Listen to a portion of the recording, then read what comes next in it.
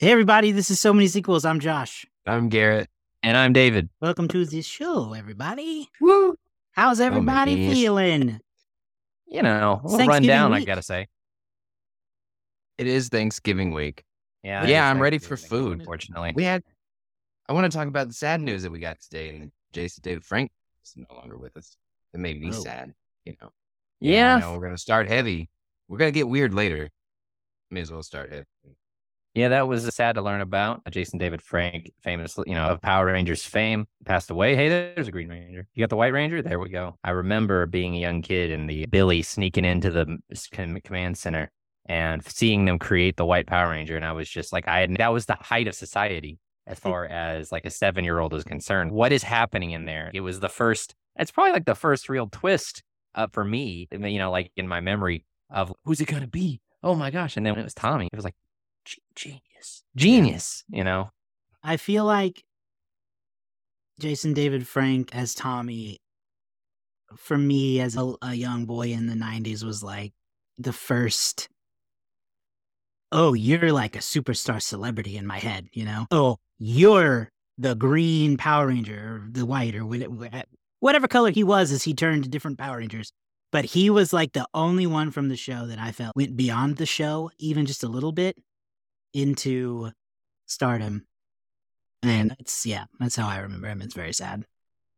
I have a big Power Rangers fandom in my life. I have an entire shelf with all of the pops, both in uniform and out of uniform. I've got the villains. I need to get Zordon and Alpha. I don't have, but otherwise I have the whole Mighty Morphin Power Rangers collection. Growing up, I had the Megazords and all of the toys and everything there. I also remember specifically, I had an exercise video, VHS, of Jason David Frank's Power Rangers, whatever routine anyway. We were doing like mountain climbers at the time, and I would pop that sucker in the VHS on the TV and, try to get in Power Ranger shape. What happened? I don't know. They only released one video. Oh, there you go. You got it. You have to rewind to do it over. That's true. It's true. Be kind, rewind. But I also, whenever we were doing some OK Connection stuff in those videos, we did one over the Tulsa Comic Con whenever it came here for the first year. And Jason David Frank was here. And at the time I was working in news, and he would be the go-to interview. I mean, he'd give you an interview. He had such a long line too every time. And, he really made the best out of those cons and really made people feel like they were connected. So it's a really sad loss. It is. And, we don't, the details are still kind of coming out, so I won't speculate or anything like that. But, his work, and he seemed to have such a great attitude. I've watched a lot of interviews with him. He seemed like a very cool guy. And yeah, it's a terrible loss. Yes. And, for his 4 kids too. That's. Yeah. Well, let's move into other happy What a great things. transition.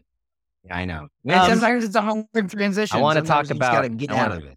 You said it was Thanksgiving. I got to tell you guys, I'm over Thanksgiving as a feast, because there's the thing. It's the same thing every year. Thanksgiving is the same thing every year. And I would love to mix it up. I want Thanksgiving steak, with green beans and potatoes and stuff. I'm sick of turkey, ham, and cranberry sauce. I'm done with this. Your turkey. Doesn't matter. Doesn't matter. I'm sick of turkey every year. And you know what? We do it again at Christmas. It's the same daggum meal. I disagree. Thanksgiving tacos one year. We have always done, well, now we do pizza for Christmas Eve. But we That's don't great. We don't necessarily have we have a traditional breakfast morning, which is biscuits and chocolate gravy. I love it. Mix it up. That's what I say. I don't know why we have to be so restricted by this tradition of turkey and ham and scallop potatoes. Is it just because you're picky? Cranberries. No, it really, honestly, I used to love it as a kid. It was great. But you know what? I'm at 32 years old now, and I'm sick of it. I'm just done. Why are we doing it again? How about this year? Thanksgiving pasta. There you go. You get a bunch of pastas, lasagnas, really do it different. But every year it's just the same thing. I gotta eat these gross cranberries, and I gotta eat these green bean casseroles and stuff like that. I'm done with it. It's fair. I have a friend whose family does Thanksgiving barbecue because What a family. right? They don't like the the typical meal, just like you said. So I guess you it know depends what? on your family unit. Some And- might be willing to do that. And you know what? It's a smart idea if you want to save money, because they hike those turkey prices up right before Thanksgiving. They You do. know that all that stuff is just going up, and everybody's grabbing it. But you know what? No one's grabbing. Okay, no one's grabbing the sushi. No one's grabbing. No one's grabbing the salmon. Thanksgiving salmon. I bet they ate salmon at the first Thanksgiving. You think? Is that I an bet. Atlantic fish? I don't know. I don't have any idea. This is what we do in my family. We deep fry our turkey, which is the way to go if you're going to do a turkey. If you have someone who is responsible and non-drinking, then I highly suggest getting a turkey fryer, because it is the best way to eat a turkey. And then for Christmas in the past, like I said, we normally do pizza, but in the past we used to do brisket. Love the idea. Love it. Anything to mix it up, And so that's my Thanksgiving spiel. If you would like to join me in my quest to rebrand Thanksgiving to an any food thing, you can find me at my TikTok account, which we'll have at the end of the show. Maybe you need a TikTok rant about this and see what the people say. On my petition. Well, I'm doing it right now. I'm going to clip this later. On the subject of holidays, fellas, I have released the Kraken. I have opened the box and I have watched a Christmas thing. Christmas movies have entered my life. I actually watched this one specifically so that I could talk about it at the beginning of the show today. I watched the first episode of The Santa Clauses. Me too. Oh, Me too. I'm glad you did, David, because now you'll understand, but Garrett will enjoy this. I took some notes. I did not watch the second one yet. I did not either. I only watched the first one, and frankly, I thought it was bad. And I can't imagine it's good. Let me tell you why. So many reasons you could go with. I know, but I have just a handful I wrote down. One was the musical moment of girls just want to have fun turned into toys and candy and fun. Elves just want to make toys and stuff, yeah. I don't remember if it was the Santa Claus 2 or 3, but the one where they build like the robot Santa Claus that looks like a toy. Mhm. Tim Allen really looks plastic now. The prosthetics are really bad. He looks like a caricature of what the Santa Claus used to be. Does he look like the version of himself in the Santa Claus 2, where he is made of plastic and is kind of That's what I'm messy? saying. Yes. More or less. He looks more More or like less. that than he looks like Tim Allen.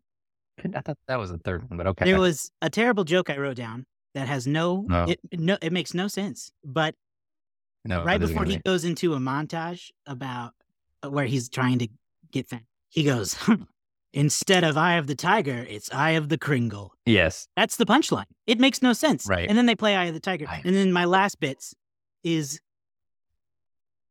there's been a moment from this episode that's gone somewhat viral where Santa makes a comment about how no one's allowed to say Merry Christmas anymore. It's problematic. Well, no, Merry Christmas to all. Merry Christmas to all is Merry problematic. Christmas to all. Yeah. And that is not hardly the most egregious offense this show makes in terms of Tim Allen forcing politics into his acting. A little bit of Tim Allen into it. Yeah. He didn't used to do this, and it saddens me that he does. The worst part was that there's a naughty and nice council that decides which kids are naughty and nice. And there is a very politically correct elf who lectures Santa on how we can't call it the naughty list anymore. It's the misunderstood list. Understood list. Yes. Yes. It's like, that is so much stupider than the line that's honestly talked about. It is. Golly. It is like it is if I asked an AI to write a conservative Santa Claus movie, because it's all of this. And I feel like I haven't continued on to episode 2. I have not. The rest of the series, I guess it comes out episodically. It's just probably Merry going to double Christmas down on to that all. sort of One stuff. gift until the day. If we're lucky, it'll not double down on that stuff, but I feel like it will. And it is very strange that I guess whoever is in charge must have given Tim Allen a lot of creative input, because it does feel weird. Like it does feel so antithetical to specifically the Santa Claus from 1995. It couldn't be more I can't different. remember exactly. It feels like a Right. different Santa. It feels, yeah. I mean, He's honestly, totally in changed. terms of these belated Disney Plus reboots, I do think this one definitely misses on the nostalgia entirely. Like, I love the first Santa Claus, and it's because it plays to 1995 Tim Allen strengths, right? And you totally buy it. And by the end of the movie, you actually really like Tim Allen as Santa Claus. It feels like weirdly perfect casting by the end of the movie. You're like, he has it. He has this warmth about him. The warmth is gone. It is bitter old Santa Claus now. And there were moments where I wanted to keep going. I wanted to like it. I was like, maybe I can just look. I knew the joke was coming. There were moments, yes. I already saw. And, but it just feels, oh no, it just doesn't. It's just not working. No, it doesn't hit. So the magic is not there. The central premise, which is that more and more kids are starting to not believe in Santa, which is causing him to lose his powers. So he has to bring the belief in Santa back. And I like that a lot, except for they lean into the whole, well, no one's allowed to say Merry Christmas. Yeah, they're leaning into one of the core reasons. Naughty, he has ADHD. Yeah, Weird one of the core reasons that people don't believe in Santa Claus is because, they haven't said this directly. They have not said it directly yet. But essentially, the insinuation is one of the core reasons that people aren't believing in Santa Claus is because as a society, we're becoming more woke or over-enlightened or non-traditional, too progressive. It's, you don't have to celebrate Christmas if you don't want to, which that nobody does that, I don't think. I think there's a lot of people still celebrating Christmas, and there's still a lot of kids that believe in Santa Claus. There is, I think, as it was poorly done, but I do Kal Penn looking at a spreadsheet of his delivery competitors and asking, who is this 17%? And they're like, we don't know. It's a very the idea of digging around the lore of Santa Claus and figuring out how do these presents just show up and nobody knows? Is there a magic charm that makes the parents think, oh yeah, we bought that? That's interesting. But how is the true star of the show David Krumholtz? Don't know yet. And hadn't shown up yet. Well, then I will wait on pins and needles for my boy to show up. We may be dragging this on too long, but not loving it so far. I'm willing to try to watch the second episode to see if it doesn't do it. Honestly, I kind of want to watch it until I at least get to see David Krumholtz. That's kind of all I'm here for. And then if it's still bad, then I might be out. I'm waiting for Judge Reinhold. Judge Reinhold and his weenie whistle. I do not think that those kids that Charlie and the parents are coming back, but man, you can listen. What a great movie for Santa Claus. You can listen to our review of the Santa Claus at SoManySequels.com. The movie. You scroll back, you'll find it in one of our So Many Santas years. I think it was 2 years ago, maybe. Anyway, let's move on to our main topic of the day. How about that? Let's do it. We are watching and reviewing the Weird Al story on the show today. Bit of a niche movie, only available on the Roku channel. If you could figure out how to watch it there, you can do it for free. You just have to be able to figure it. Before we get too deep into this, I would like to just refresh everyone's memories. If we can see. Yes. For the viewing audience, there's a picture of David, myself, and Josh, and Weird Al Yankovic himself. Yeah. And a fun fact about that photo, I'd already been fired that week, but I came back anyway. Now, Josh got to interview Weird Al, I believe. There's the social media clip. Yes, yeah. So in 2013, Weird Al was celebrating the anniversary of UHF, which was filmed here in Tulsa. So he came to town. We were all working at a radio station at the time. He was kind enough to... 2.5 of us were working at a radio station at the time. And was kind enough to come in and allow us to talk with him. So I got to interview him on the radio for a little bit. It was very fun. I wish I could remember it. It was a blur. If I can find it, maybe I'll put it out in the feed for fun. My favorite part of that interview is you often called him Weird because that's the first name at that point in time, and you're interviewing him. And I do remember my first question was if I should call him Weird or Al. And he said we were not on a first adjective basis yet. Right. Which is the funny that you struggled with. I remember you struggling with it a little bit because I think you were still just starstruck. I'm starstruck, first of all. Into conversation. But yeah, it was fun. I have a lot of good. We actually, one of the reasons he was there was we dedicated a closet to Weird Al at the university. So that's why. We'll have to. I'll dig up those photos. Yeah, we'll post those photos on our social media if we can dig them up, and I'll see if I can put them in the show notes. Yeah, we'll do that because it was very fun. And I just want to say that. Since that interview with me, Weird Al won a Grammy and has now made a movie. So I like to think I'm somewhat responsible for his career resurgence. At its core. Reason not to track that. It's only been an upward trajectory. His first Grammy came after, I don't remember what the name of that album was, but... Was it Mandatory Fun? Mandatory Fun came out after that interview, and he won a Grammy, and the rest is history. You're welcome, Alfred. But so we're talking about the Weird Al story today, all that to say. There's probably going to be spoilers in this episode, so if you care about that, be mindful of it going forward, because there's just no way to talk about this without talking about some of the hilarious takes and Definitely. directions that this goes in, because like you might expect, not everything as it seems with anything Weird Al makes. Much like he might take a song that you love and turn it into something funny, he has taken a genre of film that a lot of people love and turned it into something funny. This is just a big parody of music biopics. And the more of those you've seen and the more you enjoy, I think, the more you'll like this, because some of the references are pretty niche, but it's still fantastic. Sure. David, I think you watched it most recently of the three of us. I did. I literally just got off of watching it. What did you think then? You have the freshest thoughts. What did you think? I had to keep remembering that the movie was not going to maintain any sense of connective logic, because I'm watching it and it's very funny. I'm like, okay, right away. Okay. Yeah. His parents hate his weird, his fun music and stuff like that. But then early on, he goes to a party with his friends, come to the party, and he sneaks out. And there were these people dancing, wearing lederhosen and stuff. And I was like, oh, that's weird. And then he walks, and then they go, you didn't tell me this was a polka party. My parents are going to lose it, right? And I was like, right. Because his parents are not going to freak out about it's exclusively polka. And I had to keep, and so from roughly after that, I got in the mindset. But early on, it does. So at the beginning, it does feel like a movie, and it keeps feeling, and then it just slowly sort of goes off the rails to like just completely like not even, it's not, after a while, it's not even a music parody or a musical biopic anymore. It's just weird, right? Fun goofiness where it's completely divorced from reality. And early on, it feels like there's a loose connection, obvious lies are being told, but it's loosely feels like a real thing. And then it's just complete insanity. So yeah, I was entertained. I did think that often with parodies or spoof movies, there can be, I think, an issue with if they start doing a bit and the bit's not quite working for you, you just kind of have to endure the bit.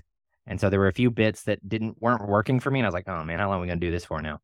And I think one of the funniest things, because of how they handle it, how Daniel Radcliffe performs it, is the fabrication, the bit that Weird Al wrote "Eat It" first, and then Michael Jackson parodied him with "Beat It." He normal out him, and that to me was because of Daniel's reaction. Daniel's just slamming the phone, just so angry.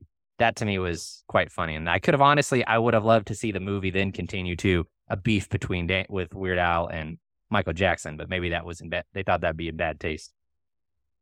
Understand. Yeah, David, I agree. I think the movie was great as a parody the first half, and then the second half, I kind of lost some steam. It went in a few crazy directions, and I was like, you didn't necessarily need that aspect. I didn't love the Pablo Escobar elements. I didn't care for that. I really enjoyed, I almost think that this movie would have been great as a parody of a superhero movie, because my favorite moments were whenever he just like Divine discovered his parody, like the finding of My Bologna and the breakdown of Another One Rides the Bus. Like those two moments, especially for me, were like, his superpower is to divine parody song lyrics to these things, and he becomes this outcast and uses his superpower for good eventually. But some of the musical elements were a little too far. I also didn't love the original elements.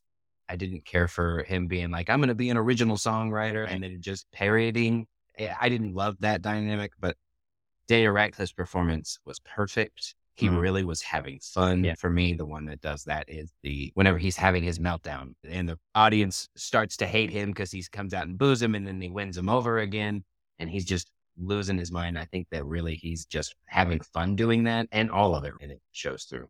So it's a lot of fun. Yeah, absolutely off the rails. Please don't think this is a real biopic of Weird Al.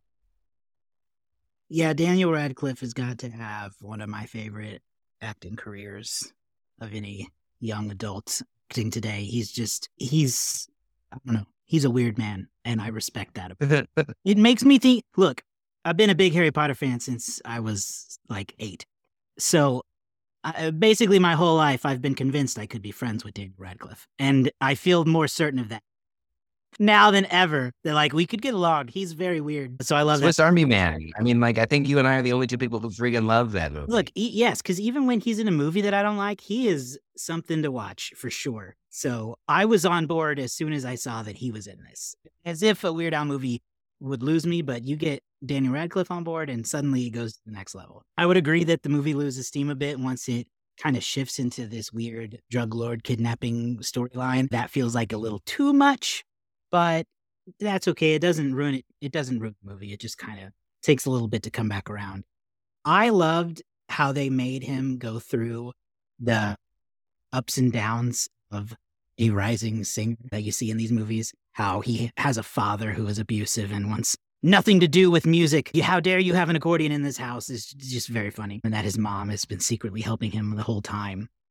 I did kind of like the concept of Eat It being an original Al song that Michael Jackson then, because I just like the turn that it turned it on its head a little bit and that he got to experience what the perception is that he has done to other artists. Because, there's some artists who have historically not wanted to do their songs. And he has always asked and had good relationships with people who do.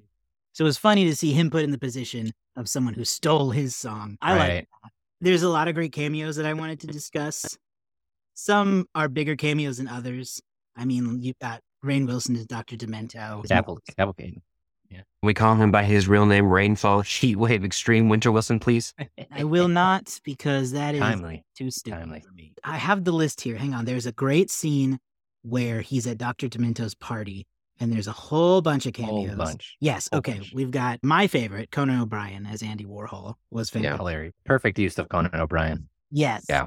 Jorma Taccone from The Lonely Island was Pee Wee Herman. Eva Schaefer, also from The Lonely Island, was Alice Cooper. Dimitri Martin played Tiny Tim. Paul F. Tompkins was Gallagher. Mm-hmm. Also recent. Rest in peace. And then Emo Phillips was Salvador Dali. And then he was also some just other in the father. background. Yeah. Yeah, in the background, you see like Elvira. You see, I think, Frank Zappa. You see, You got Jack Elton Black John. as Wolfman Jack. That's right. Oh, and the Roger Deakins, the bass player from Queen, actually just happens to be there, played by David Dalmatian, which was I found that to be very funny, just because I think he had his own like spin-off album from Queen that was sort of like a joke comedy album. I could be wrong. It may have been very serious. But I remember researching that after watching Bohemian Rhapsody, I was like, oh, he actually did have his own little thing. That's fun. Interesting. The only thing that would have made that scene better is if Conan O'Brien was playing everybody, and it was just consistent every time it was Conan O'Brien as Pee Wee Herman as whoever. I thought they did a really good job of casting as far as who's playing what, and I thought they all did a really good job of playing their parts. They may not look exactly like them, but you don't have to in a parody as long as you play your part, and they all really did sell who they were, and I thought they did a great job of picking people. Like, Paul F. Tompkins in the comedy circles like that, a lot of people probably see him and go, I know that guy, but, to see him in that role is just wonderful because he's funny. He just looks like Gallagher always. To have him play Gallagher just makes too much sense. Yes. And, we get a lot of other big star cameos. We have Evan Rachel Wood as Madonna for most of the movie as well. In a hit and miss, I think, bit with the Madonna stuff. Nothing against Evan Rachel Wood. She does a fine job. But at times I was like, oh, this is funny. But then she stayed in the movie. And I was Once like, Madonna entered the fray, that's kind of where the movie, I felt like, kind of went a little too all over the place and lost some of the essence that was really fun. There was elements of the Madonna parts that I liked, but the whole drug lord aspect. I want to drop in here too that Al's dad, my wife told me this, is played by Cotton Hill. Oh, How about that? nice. How about that? It's nice to put the a guy- face to the name. The guy who's the voice of Cotton Hill was his dad, which I thought was pretty. I thought that was a fun bit, and he was being so mean, but it was also so comical. And his mom Him goes, beating "We up just want you to Thomas not be Lennon. yourself or do the things you love." Anytime someone beats up Thomas Lennon is great. And I mean that as a fan of Thomas Lennon. He's just funny and he sells it well. I knew I was going to love the movie. Well, I knew I was going to really like the movie when Thomas Lennon showed up. Always. I've never disliked Thomas Always. Lennon in anything. Yes. And as a random accordion salesman, perfection. Which that part of the story is true. I did some research on what was true, if there was any element that was based in realities in this. And the closest thing that I could find is that weird Al did get interested in the accordion when a door-to-door salesman came and visited the family about it. But outside of that, everything else was basically just taken to the extreme. I'm trying to think of another aspect. Talk about it. Did you guys, the credits were pretty great. They had they had this very typical photo montage of Weird Al growing up that slowly but surely becomes pretty much not real footage or video photos. Yeah. And there was a point where I was like, wait a minute, where did these stop being real? Because there was a very realistic photo of him sitting next to John Bon Jovi. And I was like, okay, all right. And then there was another one and there was a new photo. I was like, well, that doesn't look real. And then I went, was the John Bon Jovi one real? It's just so hard to, now retroactively, it's hard to tell which ones were real, which ones weren't. Yeah. Because there was a photo with the real Dr. Demento, who's a real person who I figured was fake for most of this movie. Yeah, a lot of those people were real. And they have, in this article I found, they had some side-by-side, pictures of who they picked to play who. And they do, again, a good job of parodying those individuals. Did you see the final end credit where is he dead? We never know. Could we get a Weird Al parody too? Maybe. Back and weirder than ever. Did you not see that, Josh? Roku didn't work for me very well. Oh, did it not?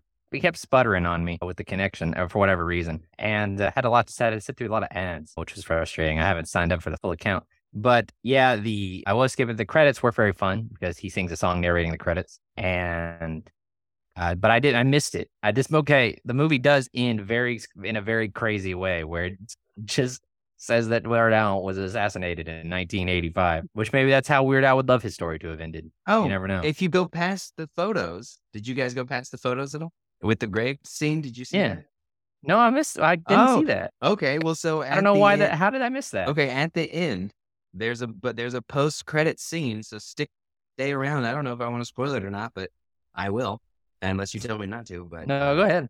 Madonna comes and visits the grave and puts some flowers on the grave, and then the hand comes out and grabs Madonna, and she screams. All right. So you never know what's going to happen. Zombie Weird Al, I'm here for that. Does anybody have any other thoughts from the movie, like specifically from the movie real quick? No. It's fun. You should watch it. Yeah, it's very fun. I don't think I do. Perfect. Because now is the time I want to transition to two other topics. Okay. I think the movie itself is very good. The distribution, I think, is a huge disservice to it, I think. Oh, sure. Being Roku exclusive. Like, at first it was like, okay, that's funny. But honestly, it's a huge disservice because this movie, I think, would do pretty well. Or at least I think there'd be a lot of interest that Weird Al has a lot of fans of multiple ages. Like, every year, there's a new 13-year-old kid that just discovered Weird Al and thinks that nobody's ever heard of him. Yeah. Just every year, there's a new 19-year-old kid who's found the Beatles for the first time. There's always a kid who has just discovered Weird Al and makes it his whole personality for a year. It's a credit to his success in a way because I think that he is such an iconic figure, but he is also still niche enough that people do discover him.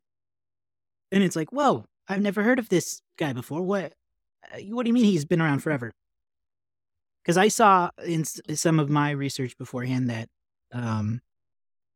it actually took Daniel Radcliffe signing on to do this for the Roku channel to agree to do it at all. So it sounded like, I don't know, maybe they had trouble getting a buyer for this movie. I don't know that for a fact. I'm just thinking, like, even the Roku channel wouldn't take that without Daniel Radcliffe attached. Seemed interesting to me because Roku is fairly new to the original content market. Most of their original content are Quibi leftovers, if you remember that, R.I.P. Quibi.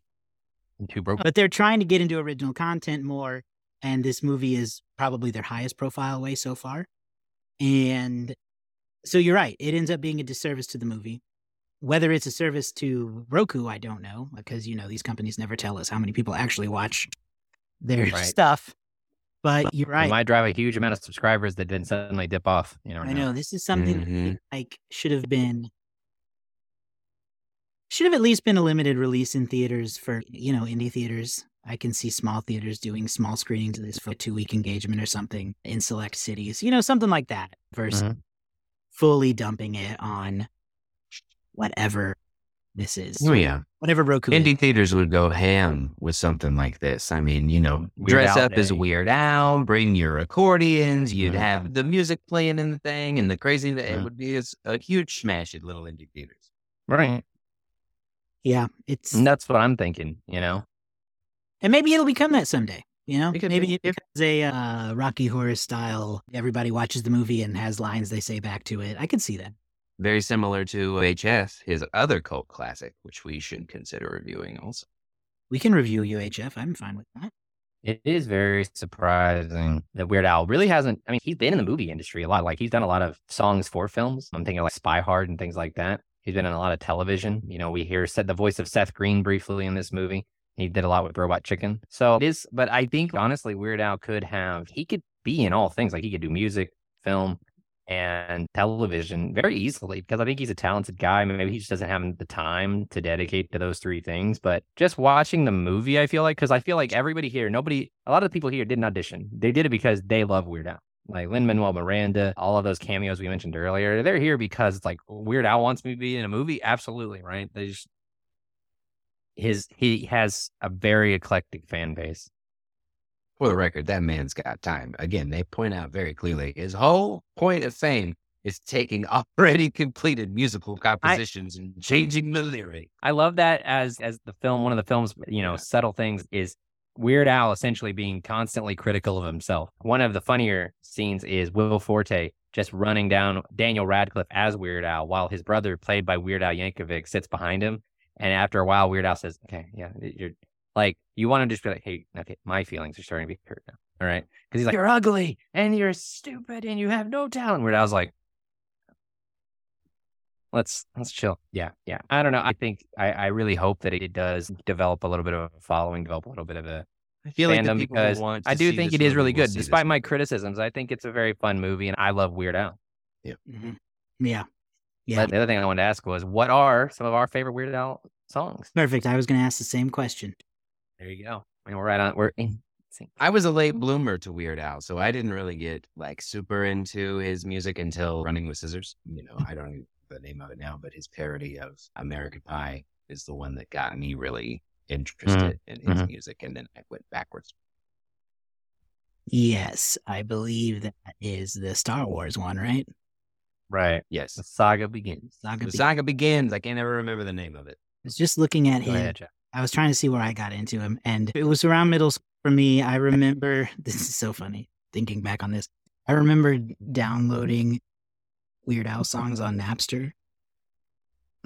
100% Date yourself, boy. We're at a time when we can date ourselves. guys. absolutely did that. Eric, My apologies to the FBI. I don't know. But yeah, I remember being really into Amish Paradise and some of the polka medleys he would do. I always love his polka medleys. Those are fun.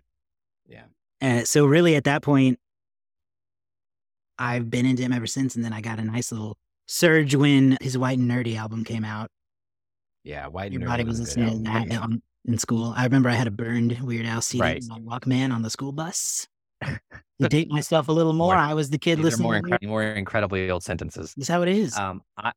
I would say that in terms of getting into it, I do remember. So I think my first real introduction was probably either Fat or Eat It, because I remember watching VHS and then them playing the videos on VHS and thinking they were funny, but thinking that guy not realizing that guy had other stuff and other things. And it was just like something that happened once.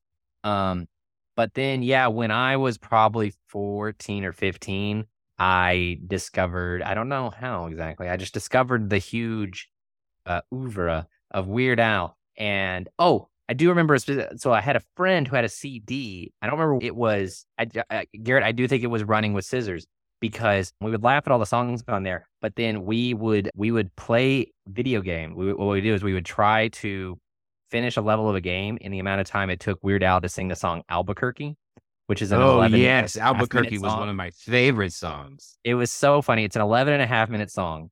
It's basically just a rant with a few choral bits. Yeah, it's crazy.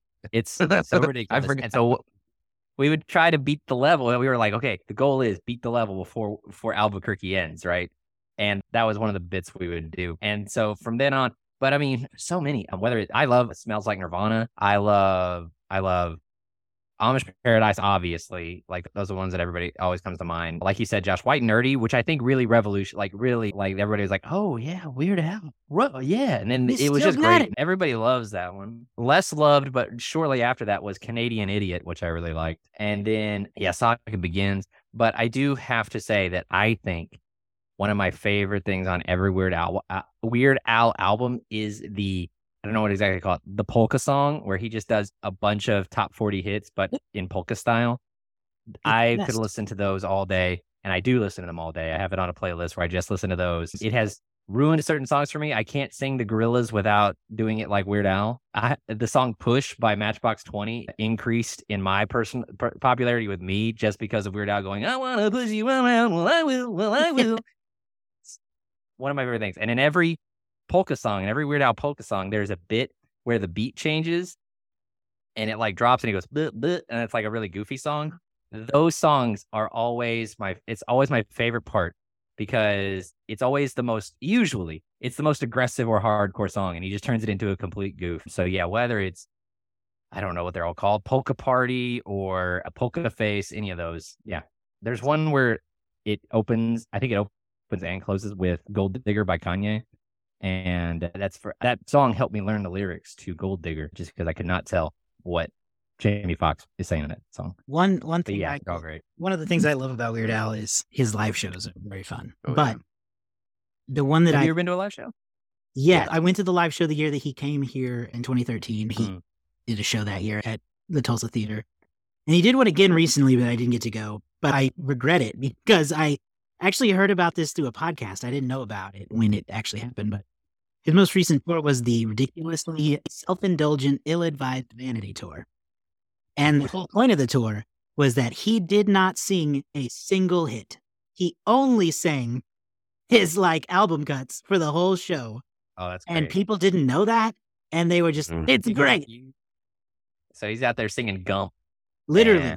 Yes. Achy breaky song. There's the polka, Bohemian Rhapsody polka. I don't know if he did that one. It's the entire song of Bohemian Rhapsody, but it's polka version. Yeah, I don't know what all he did, but once I heard the premise of the tour, I was like, yes, literally only Weird Al could get away with something like that and have fans not be angry. Agreed. I've never seen him live. I would love to. It doesn't sound like we're going to get any more Weird Al albums, at least not in the near future. He's kind of, in interviews recently I saw, he said that he's sort of putting that on hold unless a great idea comes to him. But he's probably more likely just going to release individual singles if he releases songs at all. Yeah, I remember hearing something similar from him, and that, the music industry today isn't really an album industry for most artists. You have to be really special to sell an album anymore. It's always streaming singles. So I could see that being a thing for him, because it's exactly right. When it comes to a parody song, you have to strike when the moment's hot. And that's a lot different than it is. It's a lot different today than it was in the 80s. You can't. Is it though? Because songs come and go in moments. So, if you can see that an old song is popular, then you can parody an old song at any point in time if you have something. Because it goes through a circle at this point. But it may not be relevant anymore, I think, is his fear. Is that, that's true. Back then, if a song came out and you loved it, too bad until the album came out. It was like listening to the radio. But now you can get access to that song immediately. And so there's no time. Songs can come and go in a flash now. Right. And, because the music industry used to have such a reliance on radio as one of its main ways of delivering music to people, a song like My Sharona could be on radio for 10 years after it came out, so like a song's relevancy period could be a way longer. Whereas I do feel like today, if a song really hits on the cutting edge, then usually, it'll stick around.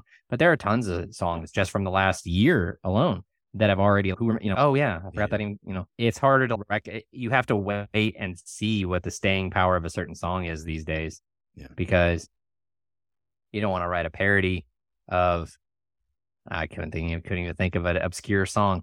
That's how hard that was. Anyway, you don't want to write a parody that, although as the movie implies, some of these songs got big bumps just from Weird Al recording parodies. Yes, the Yankovic bump. That was the whole reason why Madonna in the movie wanted to get close to Al, was that she wanted him to give like a virgin the Yankovic bump. Not real, I might add. The Colbert bump, though, is real. The Colbert bump is real, but the Yankovic bump is not yet proven. Well, do we have anything else? Boys, I've seen the review, so I've got some stuff ready. Unfortunately, I saw what it was. Okay. But you already saw the. I made an oopsie. I don't have box office numbers because the movie wasn't released in box office. I do want to say that Weird Al's highest actual charting single is White and Nerdy. That came out at that went all the way up to number 9. His highest charting, his only, in contrast to the film, his only album to chart number 1 on the U.S. Billboard charts is Mandatory Fun, his last album in 2014. And you're welcome for that, Al. Right after his appearance on RSU Radio. He did have others that were made the top 10. Alpacalypse, Straight Outta Linwood, made the top 10. But unlike in the film, it was kind of a slow for a while. He was very popular at the time, then he dipped, and then he get back in there and he dipped. I'll give you one box office stat that I bothered to look up, which is I wondered what was the most successful parody movie, and the line, the right? list is pretty good. Huh? Walk the Line? No, it's not. No, Walk Hard. I think you're thinking. Oh, that's what I mean. You got it. Walk Hard, the Dewey Cox story. Which Josh, you said it a week ago or so. You're right. I think if you put this, Walk Hard, and Never Stop Stopping in a group together, it's like an Official music trilogy. biopic trilogy. So the number 1 parody / spoof movie in terms of box office draw is Austin Powers in Goldmember. Austin Powers, Spy Who Shagged Me is number 2. So Austin Powers Goldmember made $213 million. Scary Movie's also on the list. Borat, The Naked Guns. Airplane is still the number 9 highest grossing parody film. And I kind of think this movie has more in common with Airplane than it does some other parody films. I'm going to put that out there. I can see that. Anyway, that's all I've got this week. Josh, do you want to run the letterbox game? Well, no, because Garrett said he already saw it. Oh, right. Done ruined. Garrett, I got some good reviews but for he you. can run it. Wide range. That's sorry. Wide I blanked range. on exactly what happened. That's okay. 3.5 stars. This is what Bohemian Rhapsody wishes it was.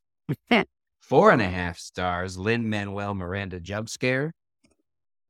3.5 stars. A step forward for movies and music at the same time. Yeah. 2.5 stars. Weirdly anti-Madonna. It's true.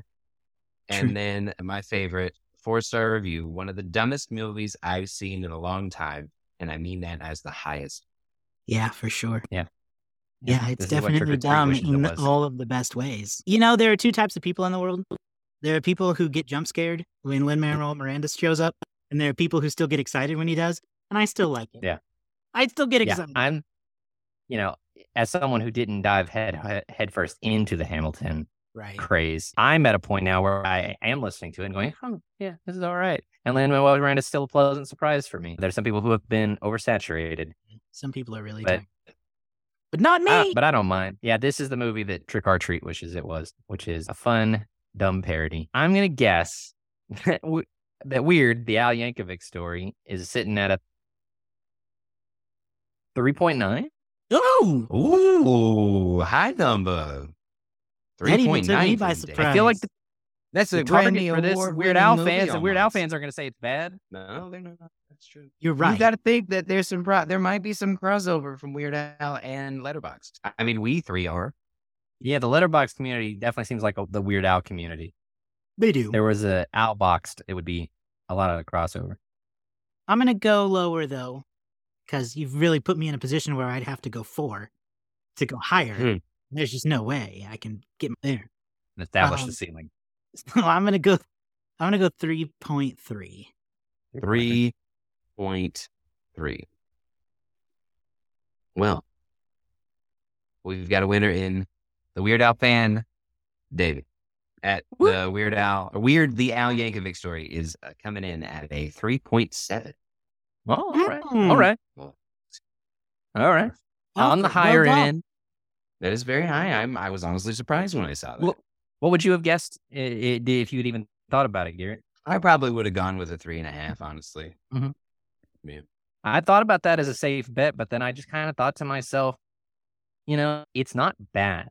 So the thing No. is, anybody who would come in to rate it poorly, I just don't feel like they would take the time, right? Yeah. I don't know. That makes no sense. But I really thought, okay, Weird Al fans are going to love this. Let's go high. 3.7. I think that's fair. I agree. All right, What do personal we rankings. think we have it as? Yeah, what do we got it? Very intrigued. It's a 4.5 for me. Whoa! Nearly Look, perfect. I have very little bad to say about it. It hits a lot of niches for me so obviously I give it a little credit for that. But I would watch it again easily. So I am going to go lower than that, and I'm going to say, I think I'm going to say, Garrett, you go.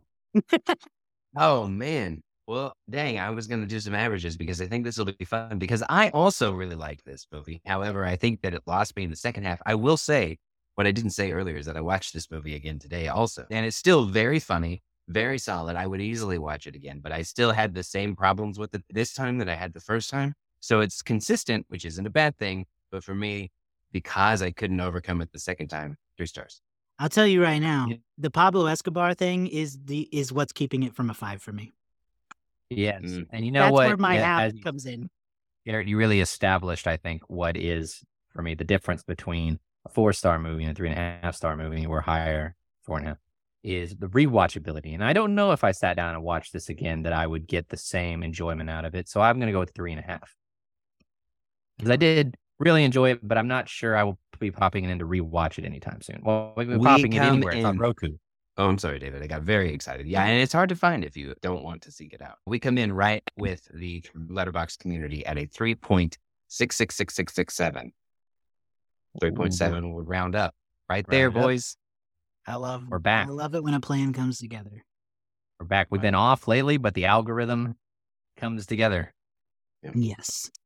Okay, well, that is our episode. Happy Thanksgiving. First of all, we've got some fun stuff coming up. You can keep an eye on your feed for an encore of our Knives Out review because that is a Thanksgiving movie. It was declared last year. So we will be re-releasing that episode for you to listen to in anticipation of the sequel, Glass Onion, coming out very soon in theaters and on Netflix. So we will be covering both of those. But you'll get 2 episodes this week, basically. This one and a nice, fun little Knives Out rerun. Everybody loves that, right? It's not Thanksgiving. Yeah. It's not Thanksgiving if you don't watch reruns. Yes, and it's a Thanksgiving movie almost entirely just because of the sweaters and the like cardigans, and it's so cozy. Look, clothing in that movie is so cozy. we could relitigate it all day, but it does come down to the fact that the clothes are perfect, the family yelling at each other is perfect, the big house, all that. It's Thanksgiving to a T. Exactly. So we'll have more of that for you down the road, and then we will wrap out our year as usual with some Christmas fun and some year-end wrap-ups, and you know the drill. It'll be a good time. Oh yeah. So check us out online, all your favorite social media platforms. We're on So Many Sequels or So Many Sequels Pod on most of those, and of course you can find links at somanysequels.com. I also want to shout out again our Patreon real quick. I always mean to do it at the beginning of the show and never do. Mhm.